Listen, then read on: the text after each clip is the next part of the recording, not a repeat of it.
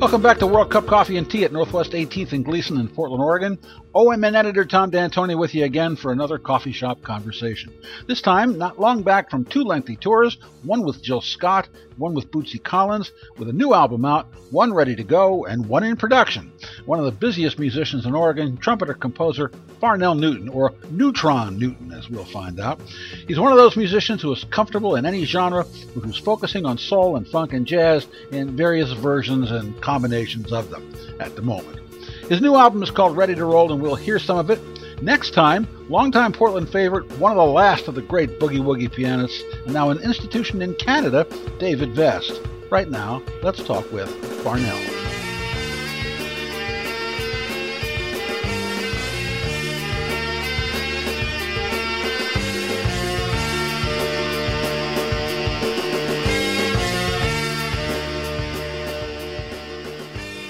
Well, hey, thanks for coming in. Thanks for having me, Tom. See, all this time, we did talk, ladies and gentlemen, a little bit before we started here. I hate that, but I had to anyway. And I always thought you were from Philly. Yeah, originally from Miami, but my family, majority of my family is from Philly by way of Oklahoma. My Indian side, Sonny Murray, all of them was born in Oklahoma, and then they kind of moved to Philadelphia, and that's where my mom was born, and aunts and stuff. And then a lot of them moved to Miami, and then I was born there. So, but I went back and lived there for a couple of years and got into jazz. That's where I fell in love with jazz. In Really? The city of brotherly love. Yep. Yep. Definitely. How old were you when you discovered jazz? I was about 16, 15 going on 16. It was kind of late, but at the time, the young musicians in Philadelphia were really running a scene. You know, you had Jaleel Shaw, you had Orrin Evans doing a weekly with Ari Honig, and you had the older musicians like Johnny Codes and Sid Simmons and Mike Boone and all of those guys, and Joey DeFrancesco and stuff. So,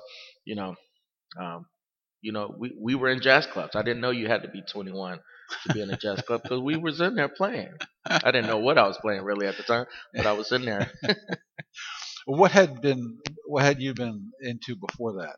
Before I was just playing music. You know, they teach you how to play, and they put the music in front of your face, and you're playing, Host Planets, and you're playing Sousa, and you're playing stuff. And then our music director at the High School for Creative and Performing Arts take the A train on our stance and was like, when we get to this section, we want you to solo. And I looked at the other trumpet player and said, solo, what's that?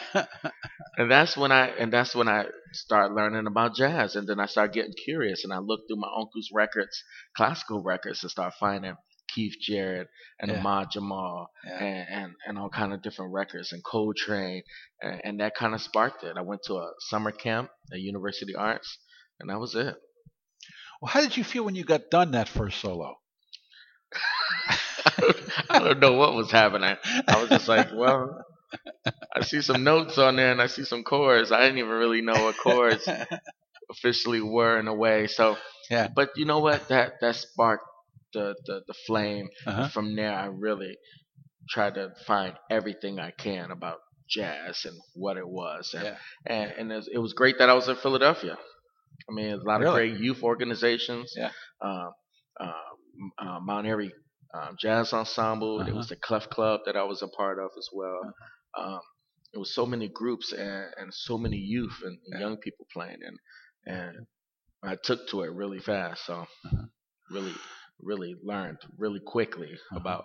I mean, I already knew how to play my instrument. So that wasn't the handicap. The handicap was to learn what is soloing, patterns, scales, transcriptions, vocabulary, So.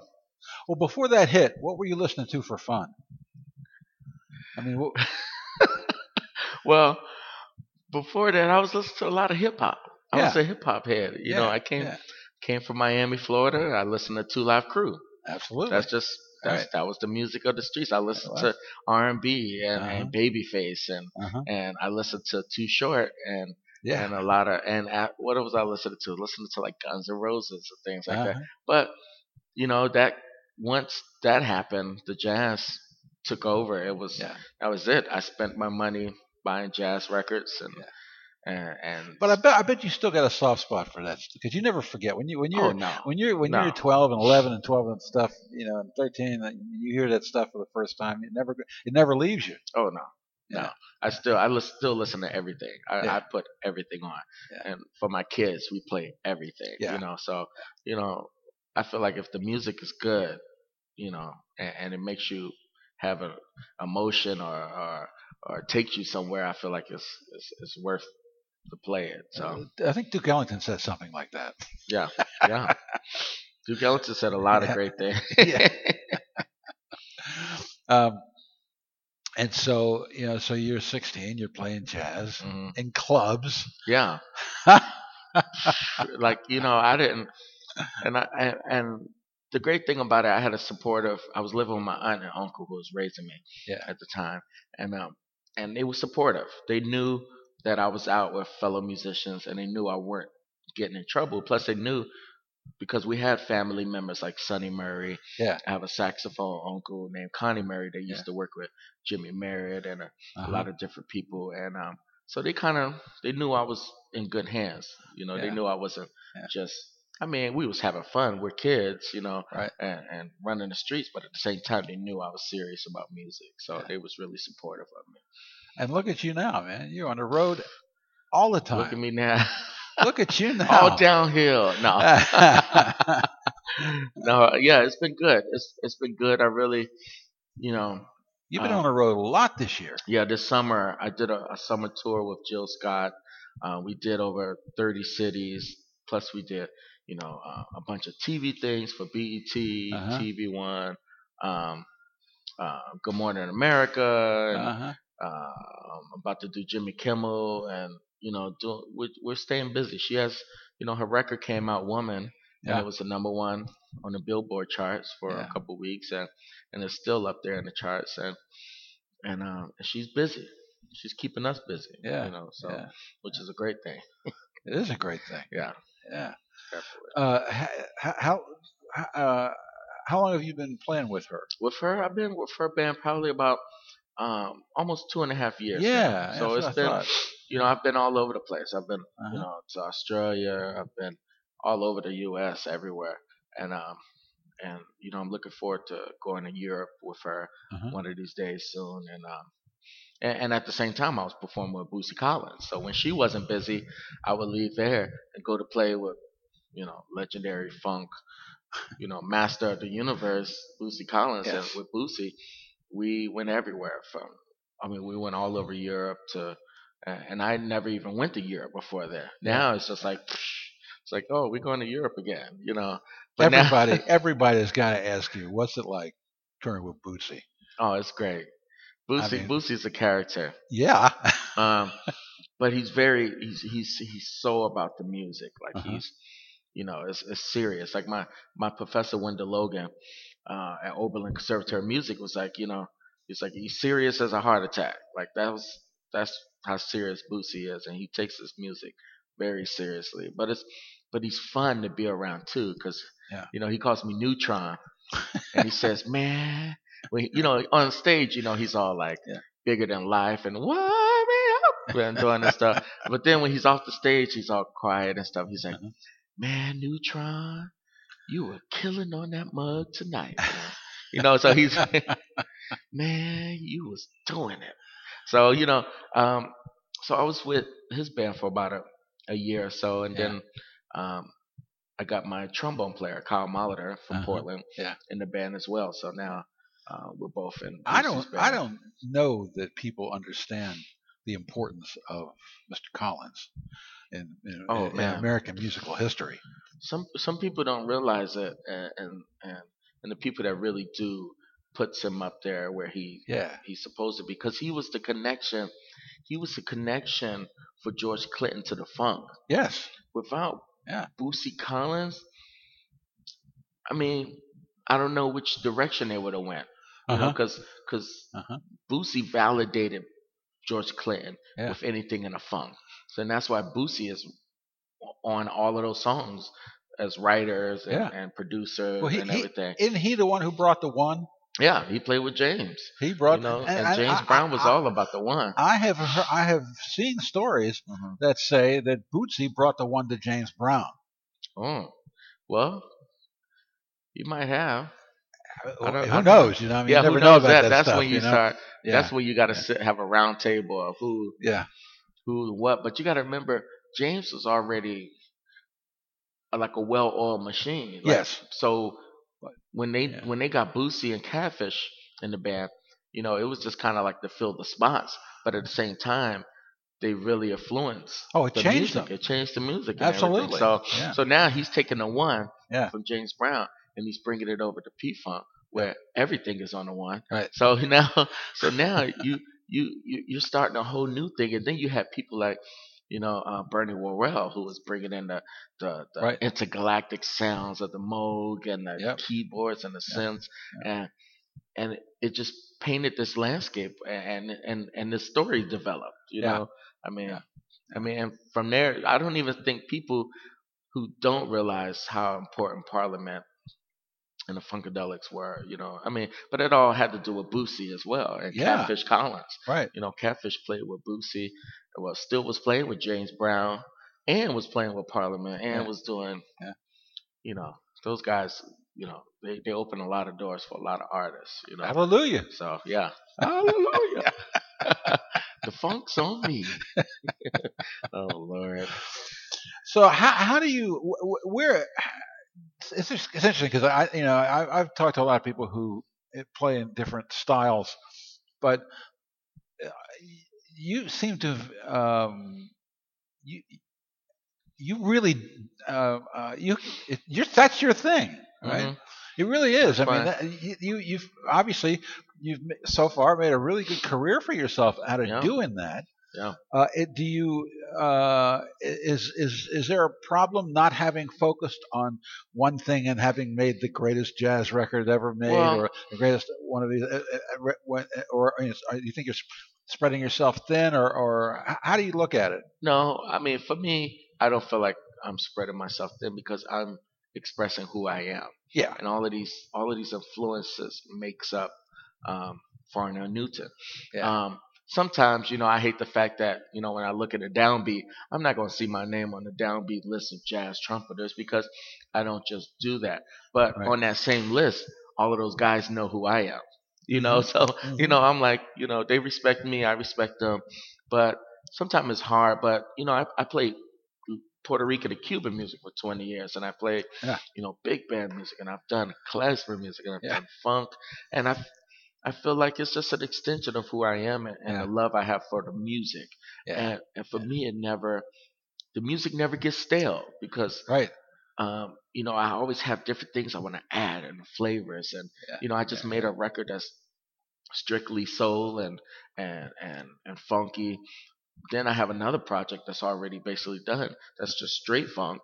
Uh-huh. And I'm working on doing a jazz album that I already wrote the music, I already got the players. I just have to say, okay, let's do it. Yeah.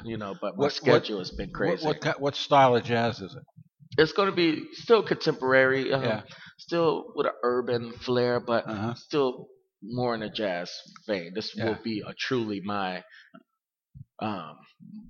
first true jazz record. No soul, no, but I'm still gonna have some of those influences in there. It's still a part of who I am as a musician and trumpeter. So, But I'm looking forward to doing that.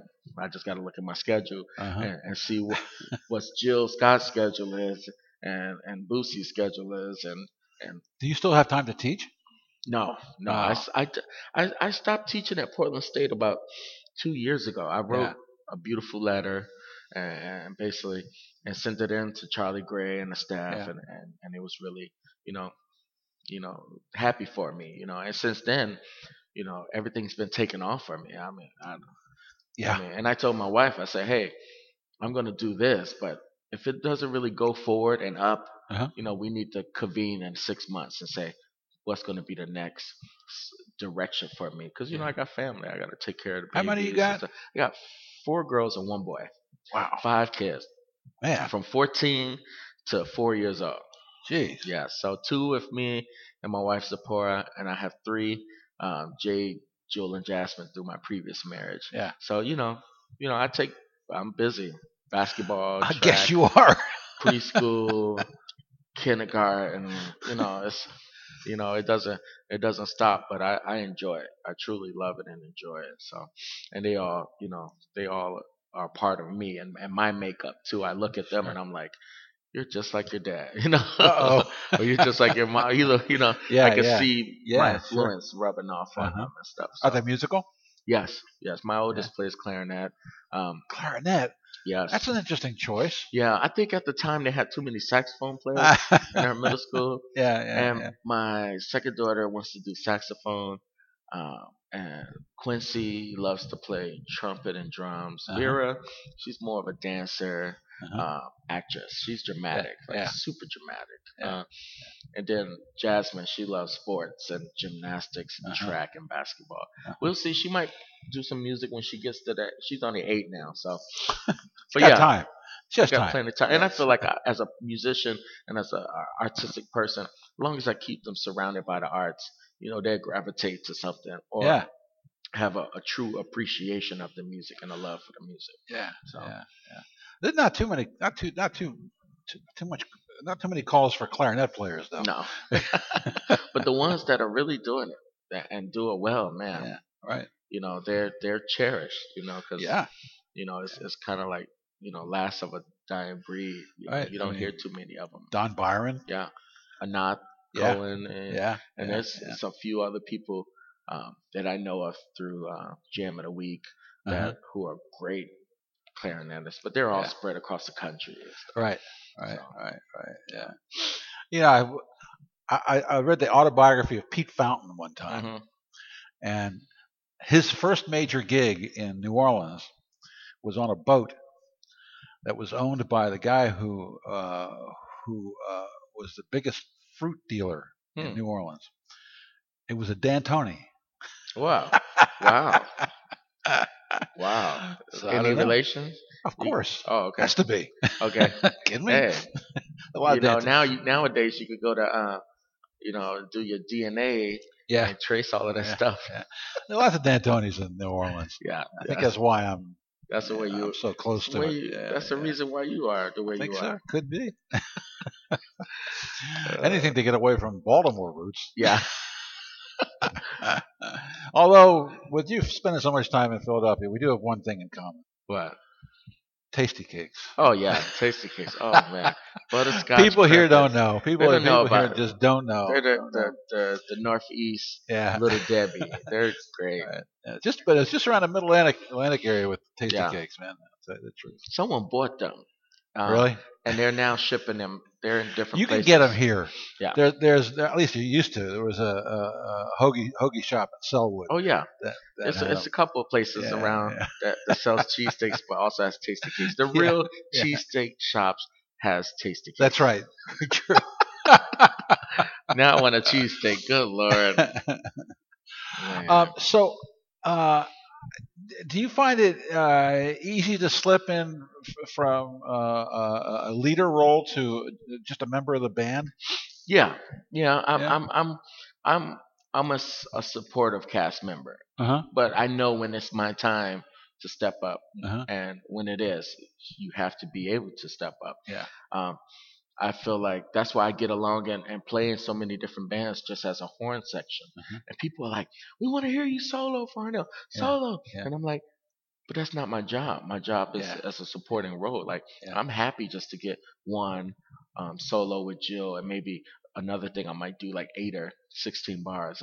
And I'm happy with it because I'm supporting her. She's the focus of this whole night. Yeah. I mean, without us there, she wouldn't be performing up there. But at the same time, it's a relationship. We're all doing this together. Yeah. But when it's time for me to step up and do my thing with my band or whoever, I do so.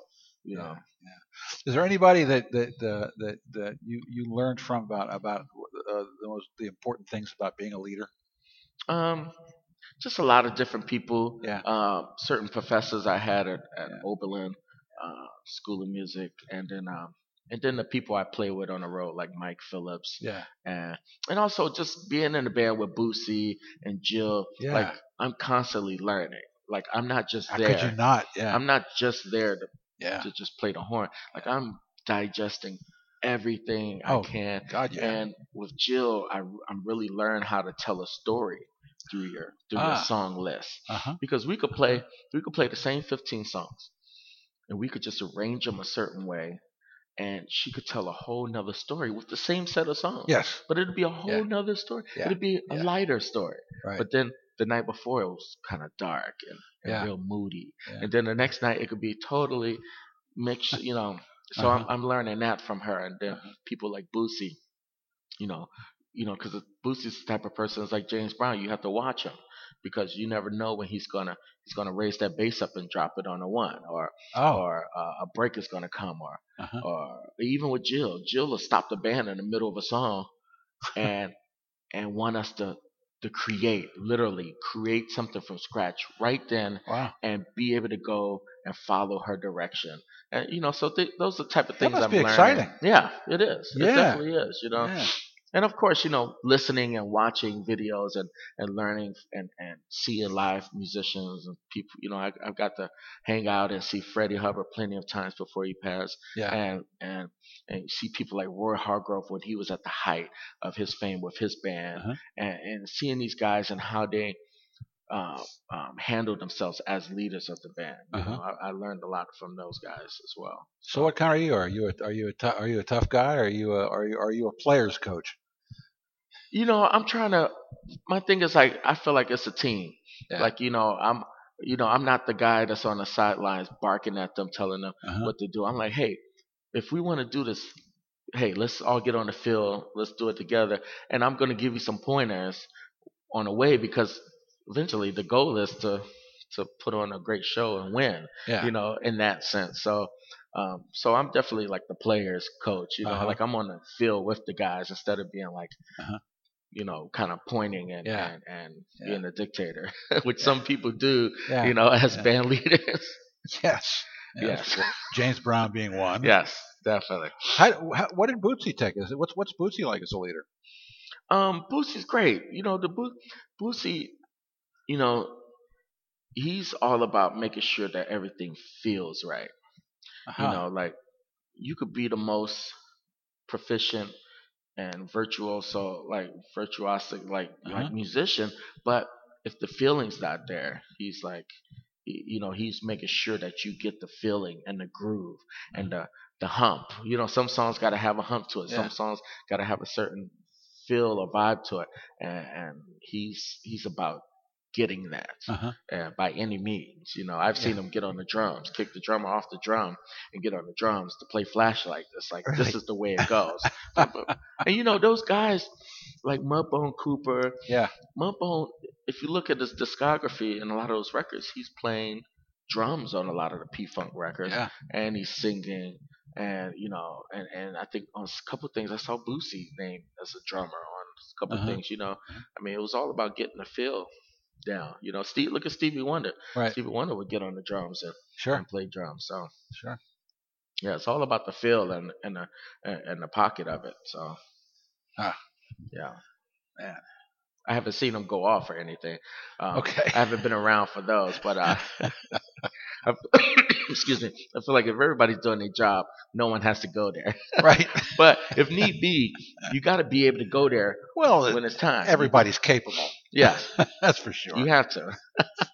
There was a guy I remember, because you probably have discovered this too. When I moved here, for one thing, people mistook volume for anger. Yeah. Instead of enthusiasm. I get loud because I'm Italian, and it's part of my life. And but I do believe that expressing anger where it should be directed is a good thing. No, it's a good thing. It's a good thing. It's a good thing. Yes, indeed. And we have to be able to express ourselves in those ways. Yeah. And sometimes if we feel anger, sometimes you got to let the person deal and feel the anger, or if they're sad, let them have their sad moment. Be there for them. Right. But then, but let them have their moment, because that's a part of getting it off your chest. Absolutely. And then after that, you can move on. Or go to the next thing, or find another drummer. Exactly. There's plenty of those happening in those type of bands. I mean, so do you ever want to go? Have you ever thought? I mean, I know that when you started, you said you were playing classical music in class. Mm-hmm. Ever want to go back to that? No, but stylistic wise, I want to play certain genres of music in their earlier forms. Like I played Cuban soul music for many years, and eventually I'm talking about going to Cuba and doing like a son / like bolero record. Yeah. And I feel like that's that's going back 100 and so years right there. Yeah. So and that's as classical I want to get. If I want to do soul music, I want to maybe do some authentic soul from the 50s and the 60s and try to do it in the way they did it. Because it's an art to it, and it's understanding that. And I feel like if you understand that, you could pull that out of your bag anytime. Kind of like Felix. Felix, whenever he needed to, he could reach in that bag and pull it out. If I needed to go classic soul, we could go classic soul. If we need Farnell to go, Newton plays TSOP. Yeah. And that's the thing with jazz too. Sometimes I went through that too, where I was really into hard bop, then I was really into modal, and I was really into avant-garde, and I wanted to try all of those things, to really dive into it and understand them. So then, if I needed to, I could kind of just pull that out whenever and have that language under my hands. In Dizzy's autobiography, he said when he was young, he thought, if I can just play like Roy Eldridge, then I can play anything. Was there anybody that you tried to emulate when you were coming up? Oh yeah, as a young guy, definitely Miles when I was in college. Yeah. I had a professor, Don Walden from Detroit. He played with Aretha. He played with did some stuff with Thelonious Monk and Wes Montgomery and all these people. And he was known like the bebop police of Detroit with Barry Harris and Marcus Belgrade. Yeah. And I remember my first jury at Oberlin going in playing, and I had I was playing Towards the Ground. Yeah. And he looked over to me. He said, "Yo, what the hell you doing? You think you Miles Davis or something?" He said, "The trumpet is to bring in the kings and queens. Hold your horn up." And then also for me, another person was Freddie Hubbard. Like Freddie really shaped my playing and just what was it about him that I mean, he could play anything. Yeah. Like Miles could play a whole pile of trumpet. Yeah. But Miles was dealing with certain things stylistically and sound wise. So he would only play like kind of blue. He only plays in a certain area of the horn, and he's really accenting every note with different inflections and stuff. And then if you listen to a later Miles with Wayne Shorter and those guys, totally different play. Stretching, finding out more and stuff. But Freddie just seemed like in everything he played, he just played the horn miraculously. He was like he could play anything whenever he wanted to. I mean, there was no, until like Woody Shaw came along, I feel like there was like no one playing that much horn as Freddie. Like, up and down the horn and soulful and telling a story. And then Woody came around. Woody was like, "Oh, I'm gonna take some Freddie and I'm gonna even take it further, deeper and angular and different," and which he did. Well, let's take a little coffee break here and let's listen to a track from Ready to Roll. What do you think we ought to listen to? Peace of Love is always my first Peace and Love choice. Yeah, I play that many times on my radio show. Well, it's got a great message.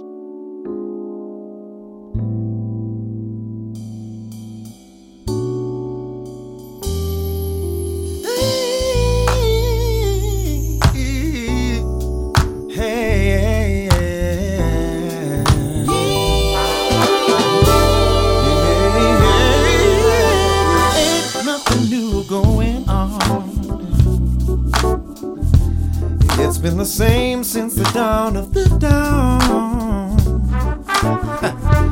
Some of us had no sense of right and wrong, and power is sought to the peril of the pawn. It seems like there ain't no place for the scrupulous man. No, ain't no place. With no inner need to supersede or to command the upper hand. And though I am a man of faith,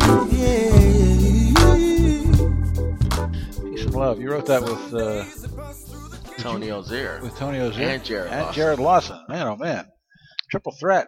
Yeah, actually, the song was sitting on Tony Ozier's hard drive. Yeah. For probably about a year and a half. Wow. And me and Jared was too busy to get together to make a new song. And Jared was like, "Hey, go check out this song that me and Tony did." And I heard it, and I was like, "Oh my gosh!" I was like, "This is it." Yeah. And then I added my magic to it, and it came together quite well. What magic was that? What magic Come on was now. it? My horn. All right. But I had trumpet, flugelhorn, muted horns. I mean, I had the full gamut. Like, I really took my time with that song. And after cutting it the first time, I knew that was it. Well, now the coffee has been has been ground. We are in a coffee shop. Hey, we gotta have the coffee. Got to, man. Got to. Okay, so how many horns are on that? Well, I played like harmony mute, cup mute, trumpet, and flugel. Well, open trumpet and flugelhorn. Wow. Yeah. And I have a great studio that I work out of, and I could just take my time and really like. Is it your? No, it's actually my good friend who owns Palm Beach Restaurant, John Maribona. He has a studio that he does his records out of. He's currently doing a record called Machete Man that he did in Cuba and that he did here. Who's gonna have me, Tony Ozier, Kyle Molitor, and other people on it as well. Wow. Perfect blend of Cuban, some rock, soul, a little bit of everything. So Jared wrote the lyrics? Yeah. Jared wrote his verse. Yeah. I don't know who came up with the hook. But when it comes to this type of thing, we're kind of like, we just all kind of split it down the middle. When it comes to publishing and stuff, we're like, okay, it's like you get 30. I think I gave them 35% each, and I kept 30. So I mean, I did the least, but at the same time, it all came together to make that great song. Because if someone else would have got it, it could have been totally something else, or it could have been still sitting on Tony's hard drive 4 years later instead of 2 years. So. Well, see, I don't know how much you get per play on the radio. So 30% of 0.003 cents. But I'm glad to do it. But it's good for licensing. That's absolutely. Nowadays. That's where the money as a musician, we gotta use everything we can get. Selling CDs on the road, merchandise, but also licensing music. Like someone contacted me and was like, "Hey, I was waiting for this video to show up on YouTube, and the commercial was playing your song, and it was a Stouffer's commercial for some new dinner they have." But that's all come through Marmoset. I work with Marmoset for licensing. So it all, when the quarter comes, the beginning of the quarter, hopefully October, I get a nice check from them. And I always look forward to it, though. I know. I mean, I was talking with Michael Quinby from the Roseland Hunters, and he was saying, that album's been ready for months and months. It finally came out. Him and Foxworth and all those guys on that. Damien and I'm on a song. And you're on a song, right? You're on a song. And but he had licensed a couple of those tunes months before the thing even came out. So good. Well, the thing about it, if the song is done, it's like you might as well. Even though the thing about it is, a lot of things are done, but the CDs might not be done yet, or the vinyls might not be done. So you're sitting on this stuff. It's like start putting it to work, licensing it, giving it, taking it, sending it to people and everything. You putting out any vinyl? Yes, I just got the order today saying that my vinyl is on its way. That's great. If I would have known the process of vinyl, I wouldn't have released this record until like today. Wow. Because there's only so many plants in America. Yeah. And they're backed up. And it takes 2, 3, 4, 5, 6 months to get vinyl back. I didn't know this. I never did vinyl. Never had a reason to do vinyl. Yeah. I've been on vinyl for like 78s and for different like hip hop retro things, but that was the first time, and that was a grueling experience. But really, but just because if I would have known the time, I would have planned everything better. Yeah. I never believed it, but back when I was a party DJ, which may come again because I've got a hit radio show now. Yeah, definitely. But I'd always heard this sort of urban legend that people dance more, react more as far as dancing goes to vinyl better than they do to digital. Oh wow! And I'm going like, okay, and then I would test it. Yeah. And it seemed to be true. I know I have a different reaction. Yeah. When I hear stuff on vinyl, there's people always use the word vinyl has more warmth. I don't know exactly what that means. When somebody else says it, but I react differently to music on vinyl. Yeah. That's why I play tons and tons and tons of vinyl on my radio show. I just have my vinyl player down today. Yeah. And I just bought my brother-in-law Ahmad Jamal live at the Persian because he was listening to some Bill Evans, and I said, if you like Bill Evans and Miles, I need to go and hip you to Ahmad because Ahmad influenced Miles. Yeah. So so I bought it for him yesterday at was a Vinyl Resting Place in St. John's. Oh yeah. And it's a little spendy over there, but you get good records and good quality. So I was in Goodwill the other day, and I found an Eartha Kitt. Oh man. Yeah. I go to Goodwill too. Whenever I go, I always find something. And she does like I don't think it was the hit version, but she does a version of Stacey Bone, which is just kill you. And then I interviewed her one time. I spent like half a day with Eartha. I spent half a day with Eartha Kitt. My God, that's an experience. It was an experience. We got into a big argument on camera. It was great. Wow. She was against federal funding of the arts, which shocked the hell out of me because she was the one. I mean, years before your time, but she got very famous for getting into a big argument with Lyndon Johnson's wife, Lady Bird, against the war, and she was like. People called her a communist and all this stuff. Wow. Anyway, she was just Eartha Kitt. Yeah. She was like the coolest. She reminds me of me because I got in trouble with some people when this whole arts levy passed. Because I was like, when they put it out, they weren't really forthcoming in everything they was doing with it. Yeah. And I was like, why are you hiding this from the people? You know how they do it. They just show you like, oh, it's going to this, but really it's going to all these other things, but we're not going to tell you that right now. Yeah. And I'm like, and I spoke up about it, and a couple of newspaper people and musicians was like, why are you against the arts thing? Because I was like, it might be fine now, but it's been kind of, I don't know. We don't want to talk about that right now. Like I said, I have kids in the public school system, so I get it.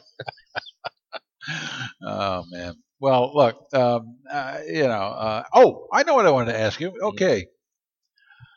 You used to be Bleak, and now you're something else. What are you now? Well, Bleak Beats, of course, named after Bleak Gilliam from the Spike Lee movie, Mo Better Blues. Yeah. That was my hip hop producer name. Yeah. And I did produce. I produced a lot of different hip hop for a lot of people around the country. Yeah. And I just found out that grind was even harder than being a musician. And I was like, I could pick up my horn and make money like that. Yeah. And with the track things, it was just so much loopholes and industry stuff. Right. And still to this day, I'll be somewhere and someone will say, you're Bleak, aren't you? Or like Stephen Swatkins calls me Bleak still. And Tony once in a while will say Bleak. Yeah. But now, Oh, right now I kind of go by Neutron as well because of Bootsy. Because of Bootsy. Well, and if Bootsy calls you Neutron, the whole world should call you Neutron. Yes.